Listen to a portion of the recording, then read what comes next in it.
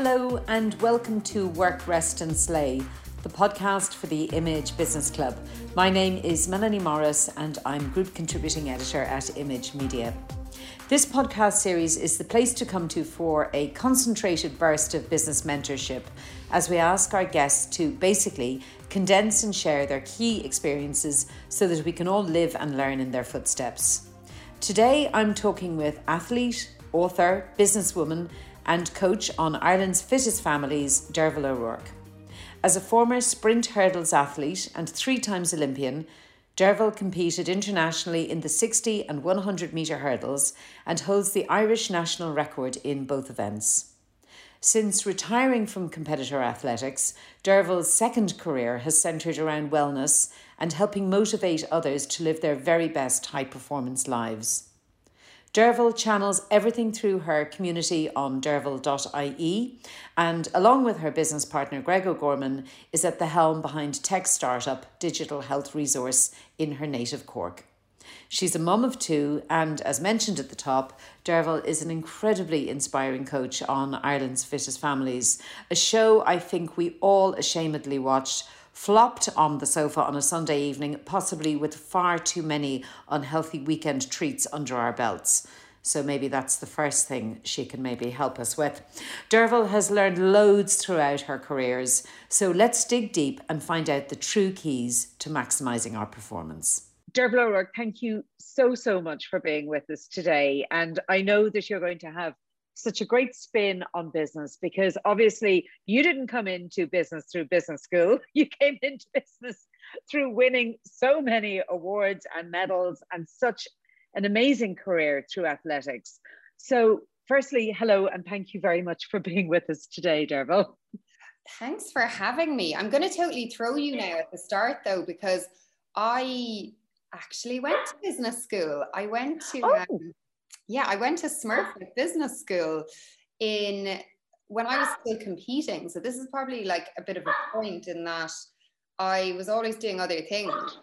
So I went to Smurfit Business School and did a master's in business management while I was still running. But it was like running was my real job and business school was sort of like a bit on the side, a bit of crap. God almighty. So you've got both sides, you've got brain and body engaged. Derval, can you tell us a little bit, firstly, I suppose, about the athletic side of things? How do you discover that you're not just really good, but you're really, really good? And then how does that become your life? And how did you then transition out of it? Yeah, it's so interesting because like, I think there's talent, but I think that's not enough. So when I was a kid, I was good. Like, I rarely got beaten. Was winning a lot of races when I was small. But then I went into being a teenager, and like, I wasn't extraordinary by any stretch of the imagination, but I was good and I loved it, and I worked really, really hard. And I think it was the love. Like, I had a lot of joy in it. Like, running was really joyful for me. Like, it very much felt like it set me free. I loved the process of it. I loved training hard, aiming at a race, then going to the race and getting the result that I had trained for, and those races would have been like much smaller than they became when I got older. And, so that, like, I just kept in it because I loved it. And then I think when it became more serious was I went to college. I went to UCD. I got a scholarship there. And once I was on scholarship, I think it became very much like, okay, someone now is investing financially in my running. So my running has to kind of produce results. And that was like, that scholarship was really important to me. It was something that really mattered in me getting through college. And it was just a huge support. And then kind of when I started college in 2000, and it was the same time as the Sydney Olympics, I knew a lot of people who went to the Sydney Olympics. And I was really gutted not to be there, even though it wasn't realistic that I could have been there. It wasn't good enough. But that kind of set something in motion for me to be like, okay, I'm going to get to Athens in 2004. How am I going to get there? And it was slow. Like, there was never a moment where it was like, wow, now I know I'm really good at this. I've nailed it. So like, the thing about a sport like track and field and a career like being a professional athlete is you genuinely are only as good as your last race. So whatever your last race is where you're at. So like, even I became world champion in 2006. And then within a few months, I was being beaten again on the circuit. And, that world championship medal, like, well, it's in my house now and it's really important to me, but on the circuit and back, when you're back in that game, like, no one cares anymore. Like, they care the day you win it, and some people care the day after. But so it was always like, my career was always this long process of aiming at something, working really hard, trying to make it, different phases. You know, that early phase of, it's almost like business. You're trying to prove concept. Like, so early phase career, you're like, I think I'm good enough to go to the Olympics, but qualifying is how you prove that concept. So that's how I would kind of relate it to business. And then once you prove the concept, it's like, how do you scale it? Like, so scaling it's like going to those champs and winning medals. So I would have gone from qualifying to going and trying to win medals to then eventually trying to win medals. And then you're winning the medals. You're like, oh my God, how do I actually keep winning the medals? I didn't realize that was the hardest part, I have to say. Like, when I started my career, I thought, oh my God, winning any medal would be incredible. And then I won world gold and I was like, oh my God, how do I win another one? Like, this is the first medal was the easiest one. The world gold was my first medal, the easiest medal I ever won. I went on. Oh my God. Yeah, it was the easiest. And then all of a sudden it was like, the pressure was on, the stakes were raised. So, but it was really enjoyable. Like, I do, and I know this is like a phrase that's bandied about a lot, but like, pressure, you know, is a privilege. And it was a privilege. Very few people get to live in that world at that level and be a player in it. And I was for a period of time. So it was amazing. And then the transition was an interesting one because I always knew my career would end. I was never in denial about it. I was very conscious of, this is not forever. And I ended up having a really long career. So my career is about 14 years, whereas most people very few people go to more than one Olympics. And I went to 3. Wow. So I was always doing so that's kind of back to the point at the start, like business school, like when I was running, so every year I'd have like my on track goals. It'd be like, you know, win Europeans, try and win worlds, try and get a medal at the Olympics. And then off track, I'd be like, what am I doing off track that if tomorrow morning I wake up and I can never run again, how do I walk away? And I always did stuff off track so that I knew I was robust enough to walk away. And business school was part of that. So then when eventually I decided to retire, it was 2013 going into 2014, I decided I didn't want to go to the Rio Olympics. I just wanted to leave. I had surgery and I was happy to close the door on it. But I had a lot of different things, a lot of varied experience in different areas to feel like I could walk and be employable, or I could work for myself. And that was really, really important to me. So the transition in terms of practicality was pretty simple because I did have some opportunities. But in terms of the emotional side of it, that was probably harder. And I would say it probably took me until the Olympics this year to truly feel like I could look back and be really grateful for my career and not look back thinking, oh, I wish I'd run this time, or I wish I'd won this medal, or it's taken me that long, which is probably like 8 years. So Derval, right now, I know that you have co-founded a business called Digital Health Resource. Yeah. Can you tell us what you do through that? Yeah, so the business is essentially, like when I retired, I always loved healthy lifestyle. Like I find it so interesting. Like it was a genuine interest for me. So when I was competing, I used to be like, okay, where are the areas I can gain? So like, it's not just the running. It's not like just turning up and doing a running session. It's like, what do I need to eat? Like, what are my mental strategies? And I found some amazing people who gave me all these amazing tools, like to be my best self. So when I retired, I was like, I'm still using a lot of those tools to just feel day to day. And then I had my daughter, Daphne, and I found becoming a mother actually a game changer, because all of a sudden I went from being like really independent, being able to do what I want when I wanted, to having this little baby to mind and being very responsible. And I realized really quickly that I had to mind myself and all of that. I was like, right, I need to mind myself here. How do I mind myself? And I was kind of fumbling about trying to figure out how to mind myself. And then I found like my friends were in a similar scenario to me, where like they'd be like bogged down with like work and kids. And so I started trying to coach them and help them. So when I was trying to coach them, I was going, is there something in this to coach more than just my 2 buddies? And I was very interested in the digital space. And because I'd written my 2 cookbooks and they had been really well received, I was like, I think I need to turn this into a digital product. So I spent like 2 years trying to figure that out. And then I got connected with Greg O'Gorman in a mentoring capacity.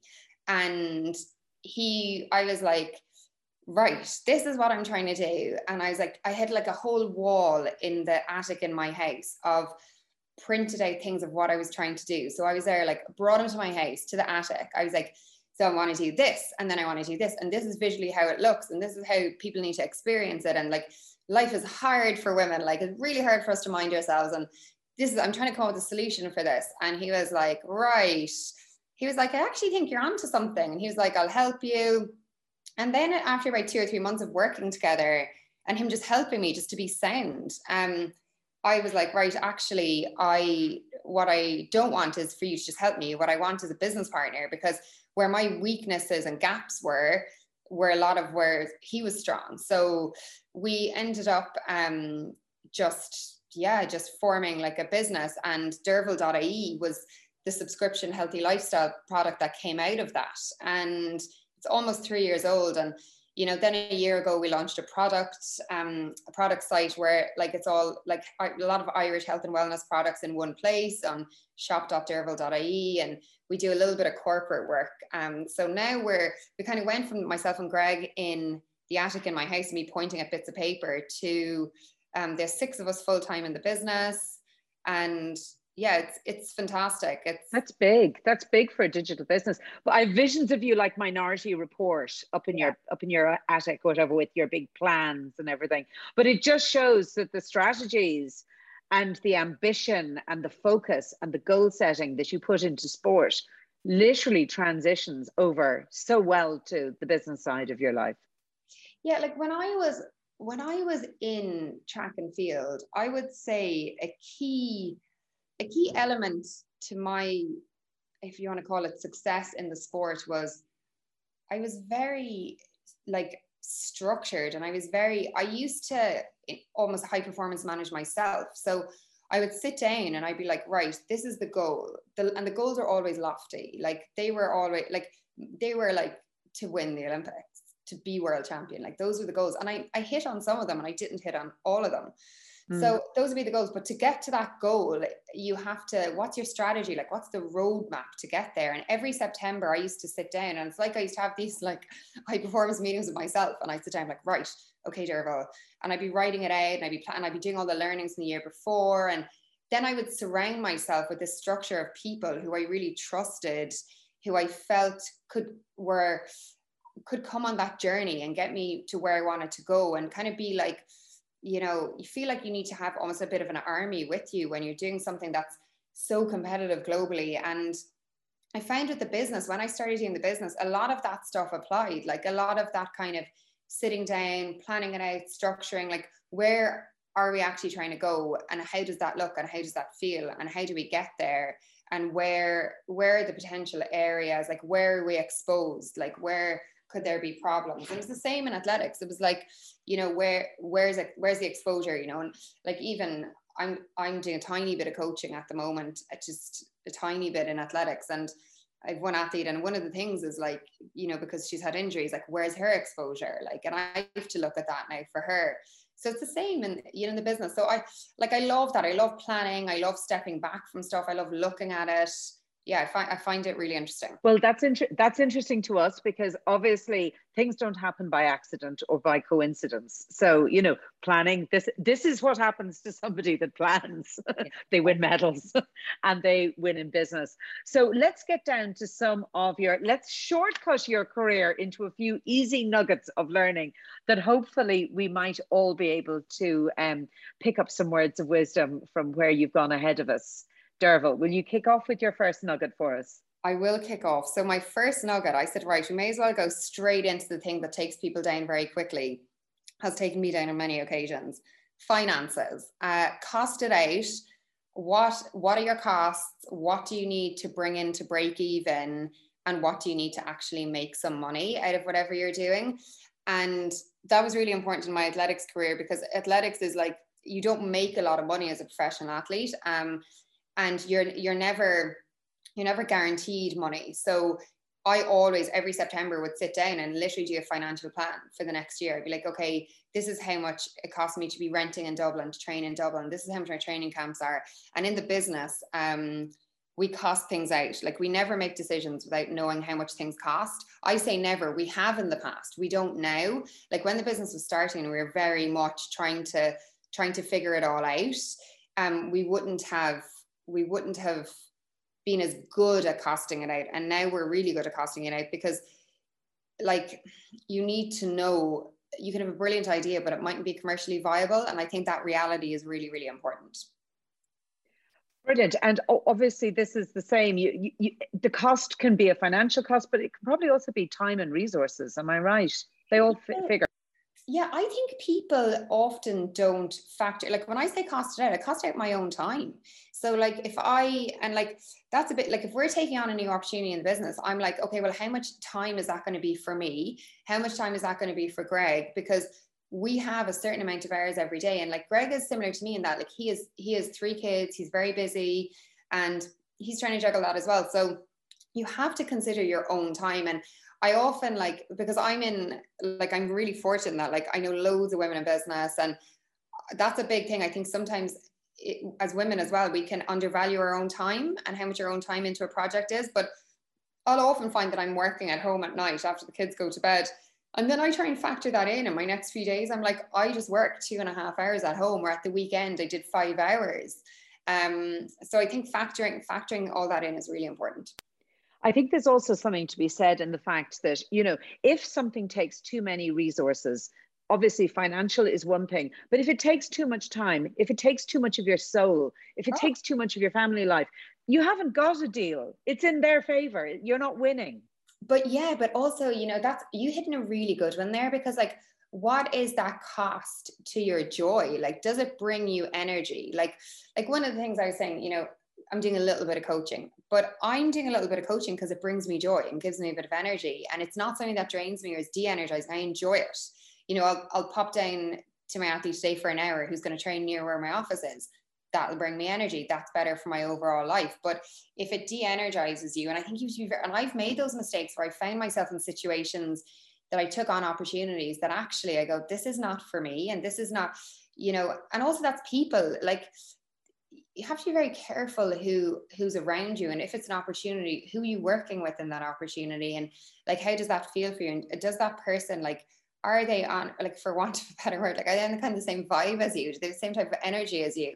And if they don't, there's just going to be conflict. And I think life's too short for conflict. So just, yeah, don't do it. Assess and look at it with the appropriate eyes. Okay, next nugget, Derval. Okay, next nugget is, has it already been done? If it has been done, who did it and how did they do it? So when I started out my athletics career, I was a great woman for figuring out who had run fast and how they had run fast. And I did the Olympic coverage for RTE with Sonia O'Sullivan and Rob Heffernan.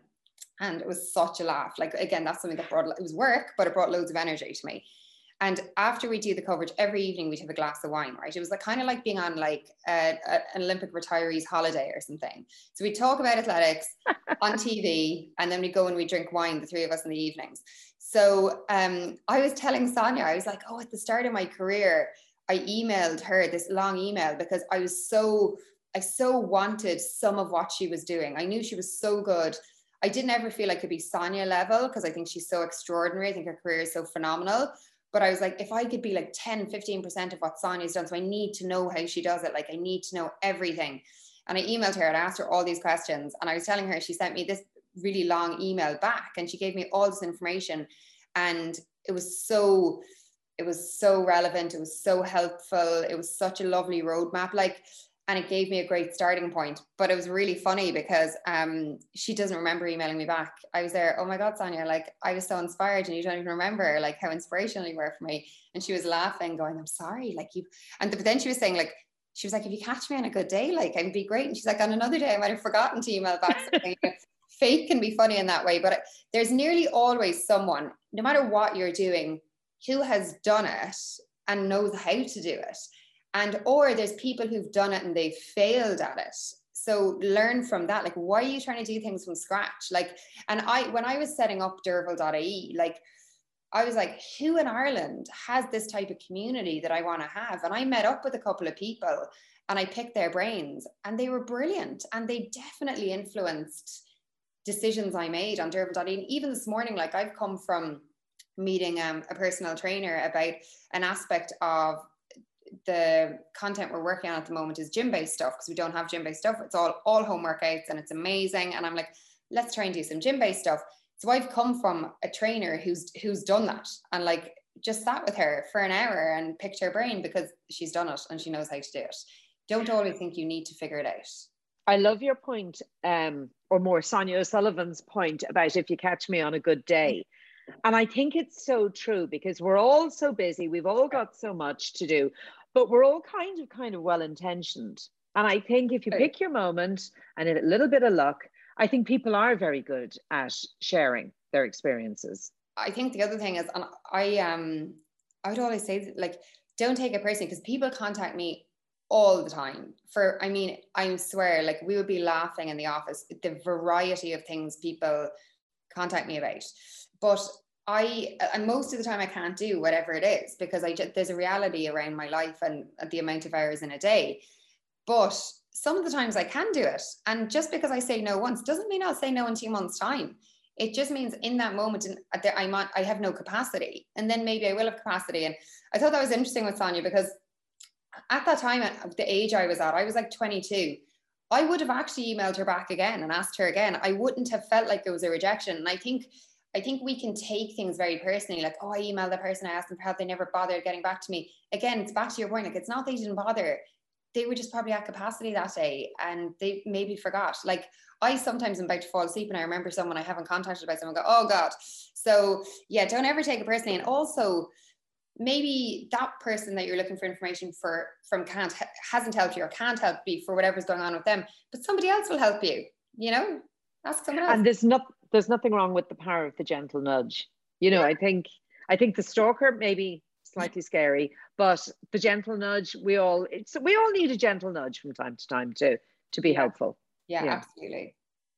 Brilliant. Next one. These are great. Okay, my next two are kind of tied up together and kind of tied up to the last one. So talk to the informed people, because something like I have found is lots of people will kind of give you a little bit of their opinion. But if what you're trying to do is not like standard, and it's like if you're trying to start a business or you're trying to get something going, or not everybody's opinion is relevant. So I think talking to the informed people. So like I hear it all the time, like, because I'm in different business groups with people are giving their opinions and stuff. And sometimes I'm kind of sitting there, oh, I don't know, is that opinion actually very relevant? So I think being able to cut out the noise is really important. And the next thing I would say is, you should ask. So I emailed Sonia that time at the start of my career. I sat with people when I really wanted to get Derval.ie going, but they didn't do it for me. They didn't fix it. So like, nobody is going to fix it. Nobody's going to do it for you. And like, originally when I wrote this point down, I felt like it was harsh, so I changed it. But I did originally write down, no one's saving you. And I've always felt that, like, and it's not negative. It's very empowering to know you're the only person who can get yourself to where you want to go ultimately. And people care, like your family kind of care, like they care because they care about you, and your friends care about you, but like, they're not going to be there all day, every day when you're trying to figure this out. So I think knowing people will give you a little bit of help, but you have to know no one else is doing it for you. I think that's so true. And I know that whether, as you say, it be family or a business colleague or something, and I've spoken about this before, that moment when you're about to step out, I hate the word, of your comfort zone, but you're about to go into your stretch or your challenge or your blind panic or whatever you want to call it. And I think, that's the moment where you literally have to talk to yourself and go, do you know what? It would be great if someone could do this, but actually, even if I could delegate it out, they're not going to do it the way I would do it. And therefore, there will be no learning pattern if I don't do this myself. So little pain for a certain amount of gain as well. Wouldn't you agree? Yeah, I totally agree. And there's loads in my business that I do that I could delegate out, but I don't, because I need to be able to feel it. And I need to be able to feel, you know, like the strongest part of our business, I would say, is the community. Like it's our online community of women who just support each other. And I have to feel what's going on. I have to feel their pain points. I have to feel what's difficult, so I can try and plug in some coaches for solutions. And yeah, so yeah, I 100% agree that, you know, that you have to get your hands dirty to a large extent. But I also presume, and I'm hoping this is the case, and as the athlete that you are, you will hopefully be able to tell me, we do learn by our mistakes and our fumbles and our failings. I had so many bad days. Like I would have run like over 500 races, I think, in my career. And I won 5 championship medals, and then I had 2 fourth places, I think, which is pretty good as well. So I probably had 7 really excellent races, but in the scheme of 500, that's not fantastic. So like I can't honestly, the bad days were bad. Like because you're so exposed in something like being an athlete, you know, and I even felt like that when I was watching the Olympics recently. Like it's a lot of exposure when it doesn't go to plan. It's a very vulnerable position to put yourself in. But you have to be able to use the bad days to rebuild. So you have to analyze, very honest analysis, you learn from them and you move on. And like in Derval.ie, I launched a site twice that didn't work. So the third version worked. And we have like an app version of Derval.ie now we're always making improvements on. I sat in the office yesterday and mindfulness is a big part of our content. I went through all the mindfulness content and I slickened it up a bit on user experience. And, you know, that's fine. It's so I think you have to be very open to the fact that it's going to be hard. You're going to have bad days, but like in those bad days, okay, what was bad about it? But like, what was good about it? Like, analyze it. And it's very easy, I think, to be like quite catastrophic and be like, it was all terrible, as opposed to being like, it wasn't what I wanted. Why? You know, what could I have done better? What could we have done better as a business? And how do we get better? But then, and I think this is crucial, have to move on. Like, so I would say on the bad days, and like you almost have a period of time where you're like wallow, like, but then you have to move on, and then you can't keep referencing back to it because you've got your learnings and you just go with it and just leave it where it is. Actually, I love that. And because I think women are especially bad at wallowing and marinating in our failures and not seeing the good things, not seeing the wins, or not giving them anything like the weight that we give the hiccups and the trip overs and the everything else. Absolutely. And we're desperate for it. And like, I actively try not to be like that. I actively am like, that wasn't ideal. We move on. But I would say that's something I learned from being an athlete. Like the first half of my career, I really, really took the bad days badly. And then I had a really bad time at the Beijing Olympics. And I made a decision after that I would never take it as personally again. And that I would only, on the bad days, I would still find joy in them. I'd be like, okay, but what was good about today? Because at the end of the day, sprint hurdles and even like my business, and I love my business, it's still a bit, it's not life, you know, it's not like we've all, and probably people listen, we've all lost people in our lives. We've all suffered things that are far greater than jumping a hurdle badly, or, you know, something not being aligned on the site, not looking well enough. So I definitely learned through harder days, like the stuff that blindsides you, that you're like, I didn't even consider that could ever happen, that there's way more serious stuff. So I think wallowing in it is not good, because the really, really hard stuff, that will take you down hard enough anyway. So move on from the other stuff. Yeah. Derval, kind of off the point, but not hugely. Could you give us a little bit of chat about how to bring, because I was about to say consistency and routine into our lives, because I think so many people are saying they're out of routine, but they're not. They've just created new routines in the last 18 months that may or may not serve them too well. But in terms of getting on a track and staying on a track and showing up, could you give us any tips? So I think it's really important. I think before you start anything new, or you're trying to get into a good routine, I think you have to sit down and have an honest conversation with yourself where you go, right, what are my priorities? Because the one thing you're limited by is time. All of us are limited by time. So it's like, okay, this is how much time I have in the week. This is how much time I have in the month. What are you trying to fit into that? And is it realistic? And then you have to prioritize what you're trying to fit into it. So for me, I'm trying to fit in running the business, making sure everything that goes on Derval.ie is as good as it possibly can be. The product business, making sure everything's really good with that. But I give almost equal weight to, I also need to be feeling well myself. I need to be minding myself, because that's the whole reason I started my business. And I don't want the business just be this flying success, but then I actually suffer personally because I'm not taking care of my own overall health and wellness. So then for me to do that, I know, okay, I need to move probably 4 times a week in a structured manner.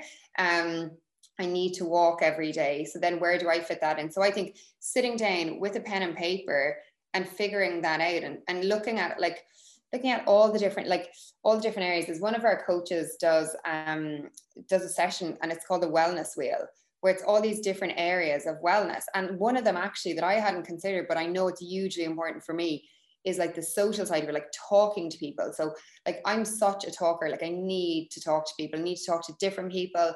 Different people bring me energy in different ways and on different days for different things. And like, I have to structure that into my week. So like, I know when I'm driving to the office, I'll probably ring 2 people that bring me a bit of energy and joy. That ticks that box. I know, like, I'll move 4 times a week. So it sounds like a lot, but I think we're also individual. I think I do genuinely, and I know I'm going to say this because I'm biased, but moving your body, I think, is massively important. And I think you have to meet yourself where you're at. That's another thing we would say a lot, is like, where are you at movement wise? If that's nothing, that's absolutely fine, but that's where you're at now. What can you add in a little bit of? Because you'll only feel better. All those endorphins will only make you feel good. So I think having almost a little high performance meeting with yourself, and just sit down, nobody in the room, no distractions, leave your phone outside, pen and paper, and go, I need to feel well, and I need to feel well in each part of my life. And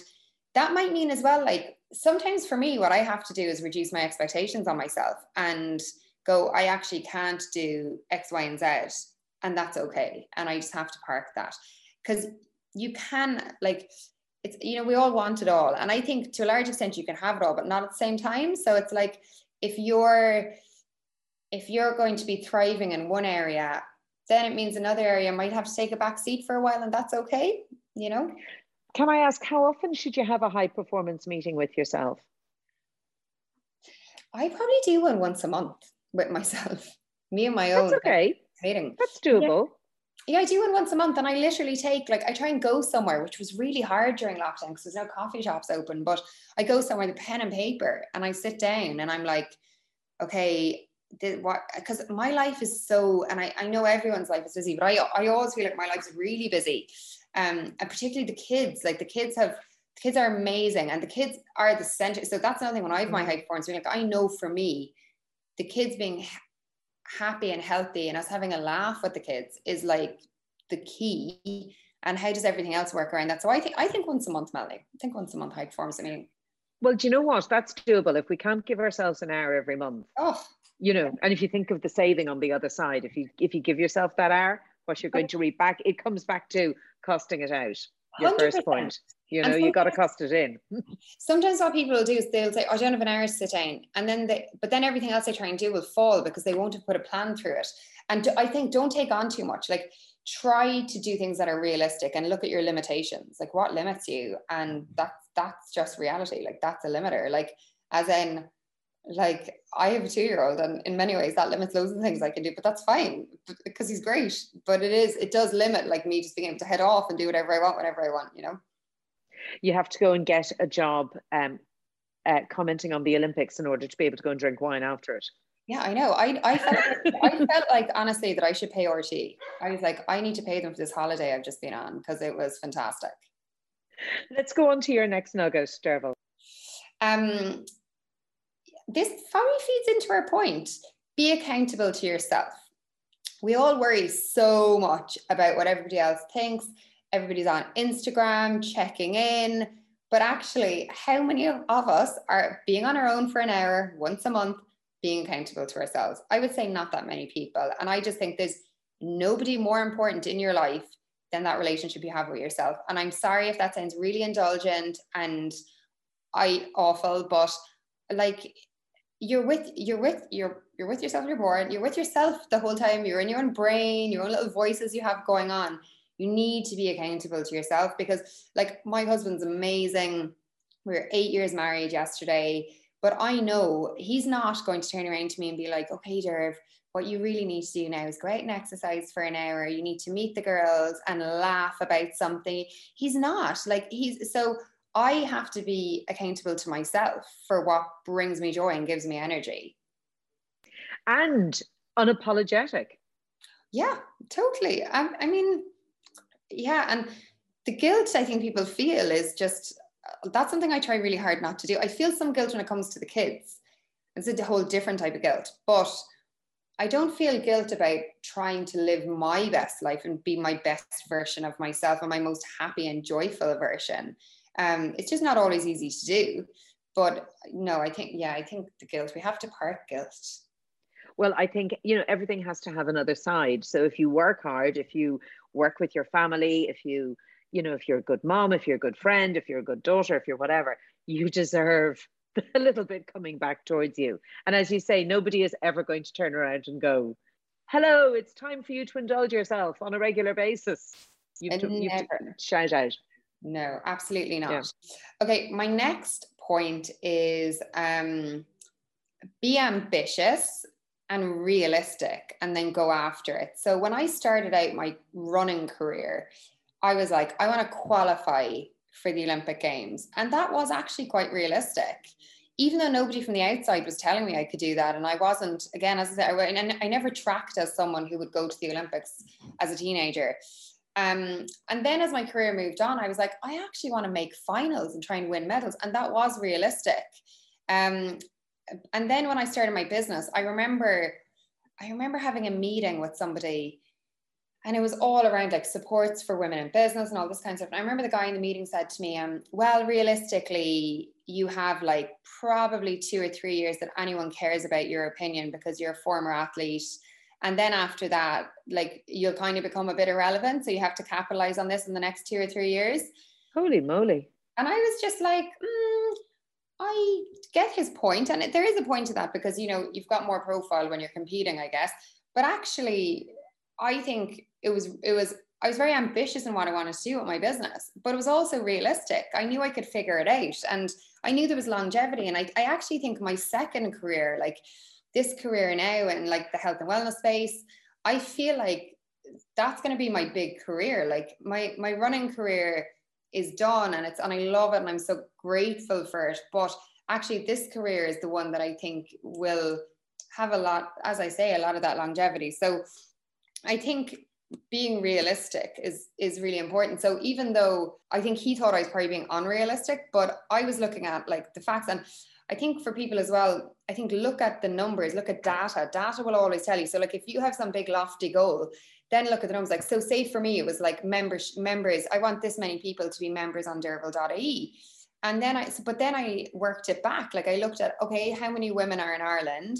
How many women are in that category that I want to work with? And then, okay, what percentage is my goal of these women? So then it was a realistic goal.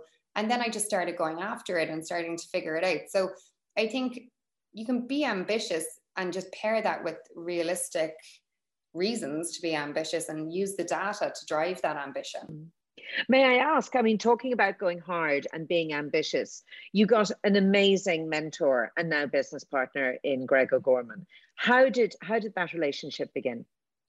Well, it began because I think a lot of life is about putting yourself in a position for good things to happen. So I had loads of meetings with like local enterprise office who've been massively helpful in my career since I've retired. They've been amazing. I would just say to people all day long, utilize the supports that are there. So local enterprise office, one of the things they said to me was that there was a female entrepreneurship course out in CIT, which is now MTU, and they were like, oh, you should consider doing it. And like, I had done like a master's in business in Smurfit, but like I still didn't know how to set up and run a business. That's not what my master's was in. So I was like, okay, I'm going to do this, and went out.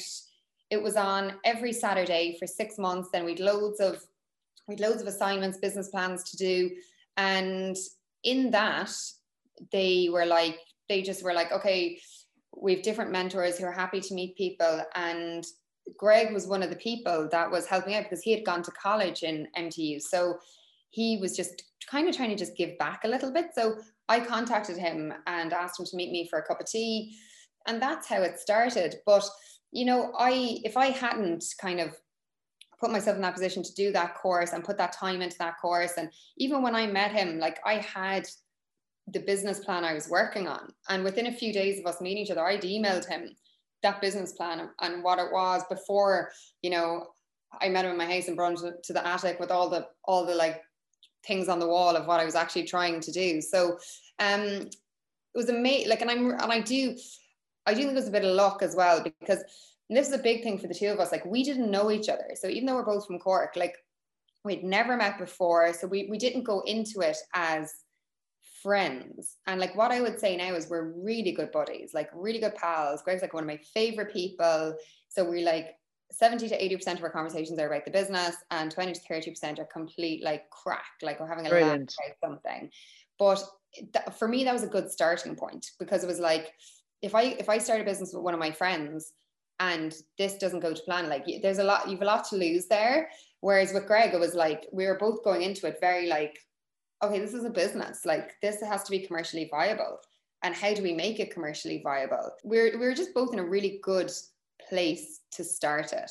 But also I would go back to like, you have to expose yourself. So like, you can't just sit in your house with your ideas and your plans. You have to actually be reaching out to people, reaching out to networks. Like, and by the way, I met other mentors that it just didn't land at all. And that where I kind of came away from them going like, I didn't really get anything out of that. But that doesn't mean meeting mentors was the wrong thing. It just meant I hadn't met a person that was in a position to help me in the way I wanted to be helped, you know? And actually there's a good bit of takeout from that, because I think a lot of the time we automatically feel, because somebody knows more or has been through that path or whatever, that we need to make it work. But people are people, and you know, you're an example of this. You just need to find the right fit. It's the jigsaw. You need to find the person who is on your wavelength, speaks your language, intuitively understands where you're coming from. And also, I think people often, and I would have been really guilty of this, I would have gone towards people who were like me. People who like were kind of really into health and fitness, find that interesting, were, you know, maybe females, and like, you know, but actually Greg hit none of those categories for me. He was but yet he was very experienced in sales, very experienced in the digital landscape, experienced in, you know, a busy business. And I had none of that. I had none of that experience. And like, whilst we weren't going to go and do a Pilates class together, and I can confirm we've still never gone and done a Pilates class together, even though I've tried to bring him, that's okay. You're not trying to find a best friend. Like, you're trying to find a business partner. They're different things. Or you're trying to find a mentor. But I would say the whole concept of a business partner, it's something that I couldn't praise highly enough. Like the fact that as well, when the business gets hard, and because it does inevitably, and there's tough decisions to make, and there's long hours, and there's, you know, projects that are frustrating, especially when it's tech, having someone in it with you is for me, that was massive. And it's been a massive way that our business has been able to grow, that because you're never always going to be up, like you're going, it's kind of like the seasons, you know, you're going to like have some good periods where you're like really motivated and you want to take on the world, and then you'll have other phases because there's other things going on in life where you're tired. But what's happened, it's funny, what's happened to the two of us is we've never been both tired at the same time. So we've all gone through phases around like, I think you're a bit tired, and he'd be like, you're a bit tired, but we've never had it at the same time, thank God. So somebody can carry the can. Yeah, and one person is nearly always carrying it a little bit more. Actually, at the moment, I'd say, I was talking to my husband about this last night. I was like, I think me and Greg are in the same mental place at the moment. I think we both have a bit of energy, not excessive energy, but enough energy because we've lots going on right now. So Brilliant. yeah, it's great. Brilliant. Another nugget from you, Derval. Okay, I'm going to go into my notes here because I put them in my notes. I felt this was quite self-indulgent, but I enjoyed doing these. Oh yeah, so this is one I'm sharing because it's one that my husband has told me a lot over the years. So we started going out with each other in 2008 at the worst point of my running career. And we're married now 8 years, but he says to me all the time, he says, you don't need to show up to every fight. So I would be like, I can be very, particularly when I was running, I'm trying to describe it, like I'm very opinionated and I can be very blunt, but I also really care and I'm also quite sensitive. So I think because I'm quite opinionated and because I can be quite blunt and to the point, people don't realize that things can upset me then, and then I can be really bothered by something. So sometimes like something will happen, like particularly when in my running career, and a decision would have been made, it could have been about funding, could have been something else, and like I would just want to go like and fight it and just go and give all my thoughts and all my opinions. And he just started saying to me, like, this isn't a fight you need to show up at. Like, it's too much energy for you. And it's going to, the cost on the other side of you saying what you feel you need to say is too great.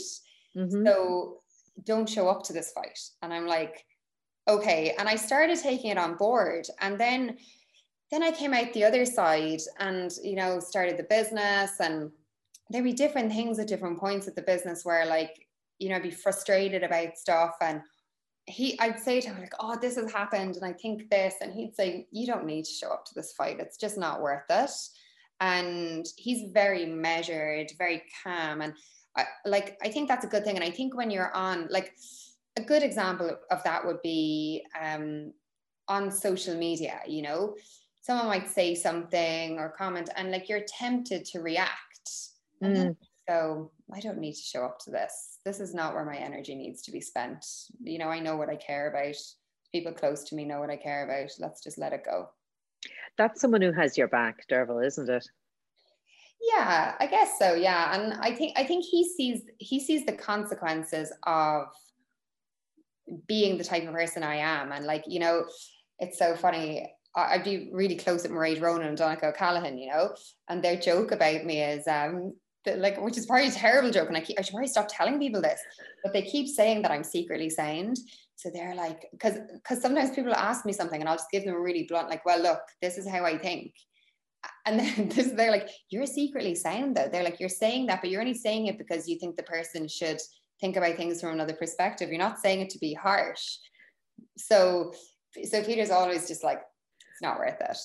Brilliant. But sometimes he will say to me, yeah, I think you should dig in here, which is good. But also what's really funny is with me and Greg, my business partner, like Peter would get on really well with Greg, and like they'd have loads of time for each other, and I would get on really well with Greg's wife.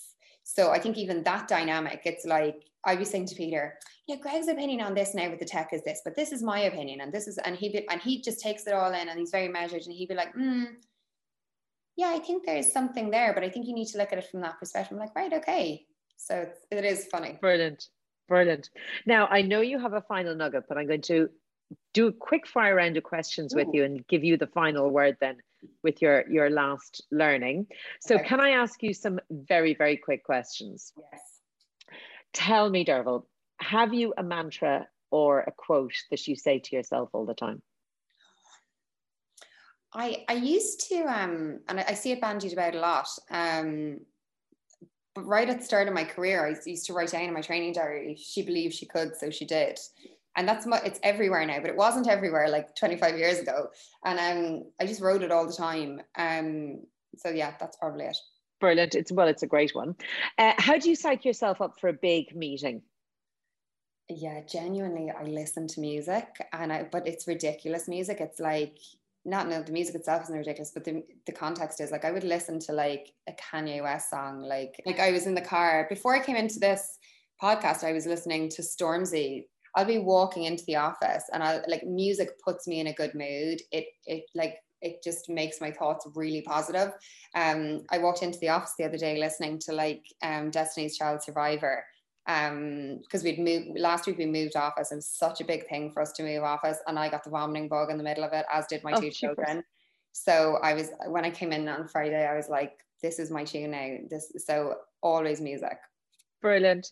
A couple of questions on Ireland's fittest families.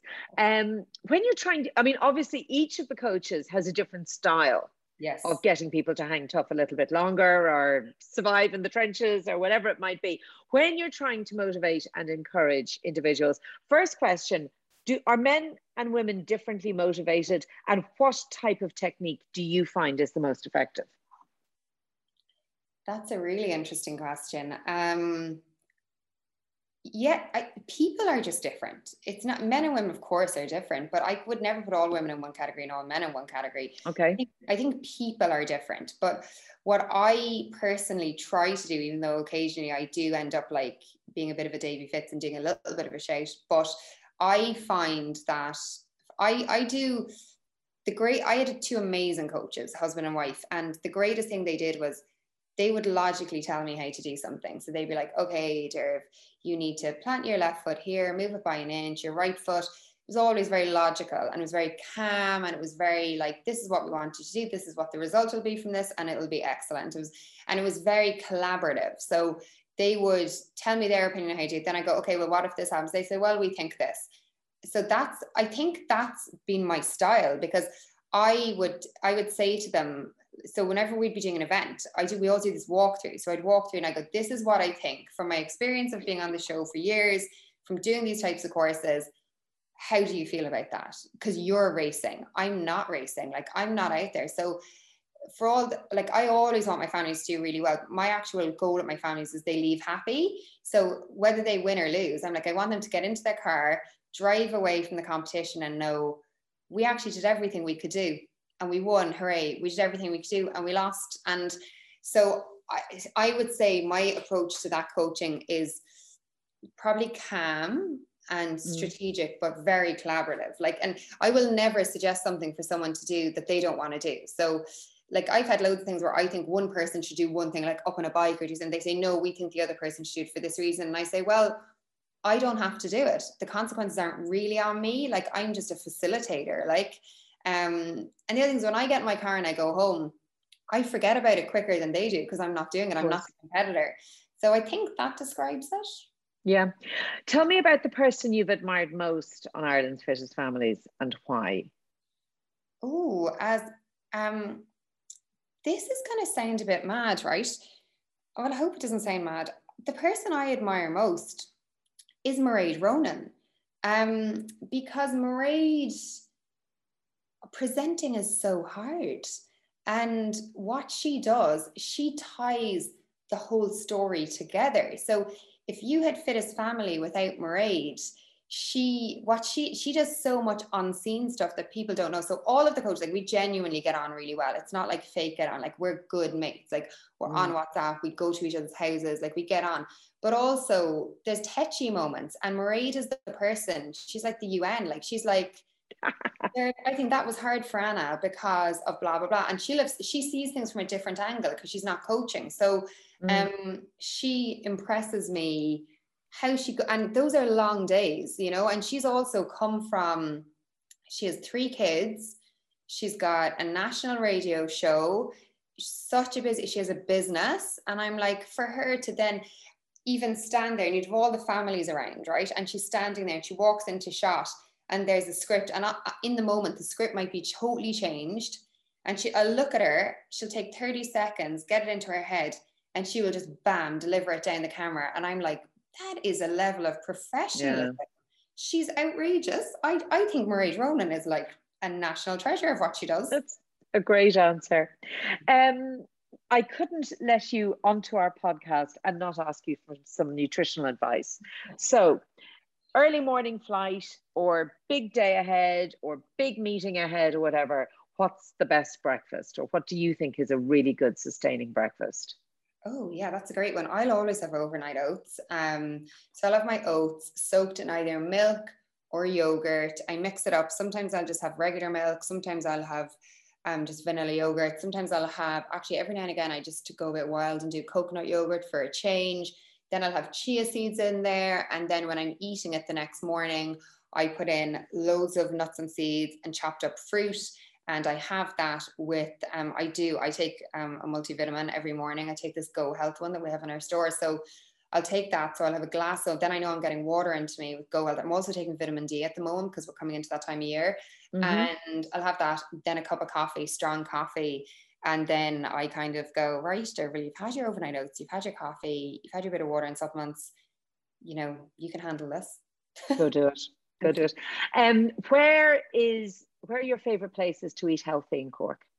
See, that's a hard one because we're just coming out of COVID. I would eat anywhere. Like honestly, I have 2 small children. So if I have the kids with me, I just want to eat somewhere where I can actually eat my dinner without the wheels coming off my life and everyone going bananas. So my standards, Melanie, are really low. The path of least resistance. Yeah, I'm like, where can I bring the kids? Like that, like when my husband was away for 11 days, I was like, I honestly thought about bringing them to dinner to McDonald's because I needed a break in my life. And I don't even like McDonald's.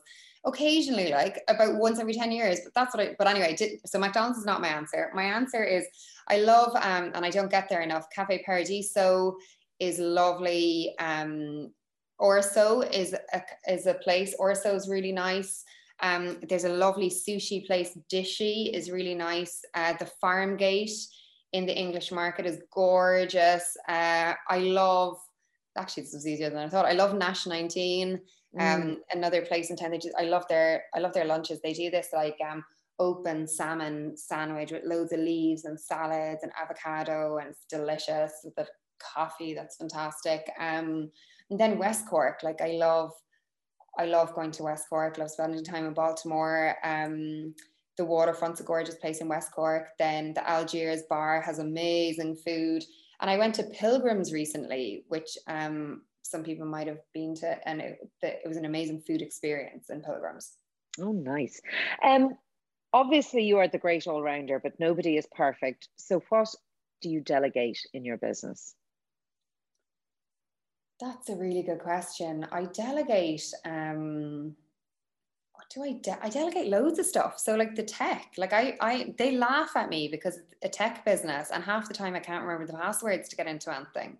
So I delegate, like, I think you have to know what you're good at in your business. Like where I think I'm good at is like the user stuff. So I'm like, because I feel I'm a user of my own business. Like I am, and so are my friends. So I'd be saying, so like I delegate all the ways in which things have to be built to get to the user using them. So I try really hard not to get involved in the things that aren't my space. So yeah, the tech, we have this daily stand-up meeting, which is cool. And one of the guys runs that, one of our guys, and I would love to run it but I don't need to run it. And it's really good that he runs it. The only thing I brought to it is recently I made everyone listen to the Ludacris song Stand Up for the first 45 seconds of the meeting because I thought it was hilarious. And then I was like, oh my God, am I a really middle-aged woman that thinks that's really cool? Because they were just looking at me. So stuff like that, like, I think it's great to lead, but you don't always need to lead. So I would say in the business, I want everyone, like there's 6 of us full time. So like, I want everyone's opinion to be as important as my opinion, because my opinion is not always right. So I delegate a lot of stuff. Is there something on your high performance list you want to achieve before New Year's Eve this year? That's a really good question. Yeah, there is. I'm looking at, and I wasn't even going to go into this, but anyway, I'm doing a whole rebrand, and I really want to have that done by the time the clock hits 2020, because it's a really, really hard thing to do, and something that I have really embraced. And it's about a 3-month project, and it's so hard, you know, because the business is so tied up with me and my name, and you know, I feel like the business needs something else now. I hope that we find it, but it's such a tough one. If we found that, and if I was looking at it by the time the clock hit midnight, I'd be so delighted and proud of it, going, yeah, you know, that speaks to me. It speaks to our members, because the members are so important, you know, that community. Like, without them, the business doesn't exist. So I want to create something that feels really homely to them, that feels like, you know, their online health and wellness home. And I'd be so happy if I'd done that by the end of the year. Well, we'll all have to check in to Derval.ie at 11:59 p.m. on New Year's Eve and see if you made it, Derval.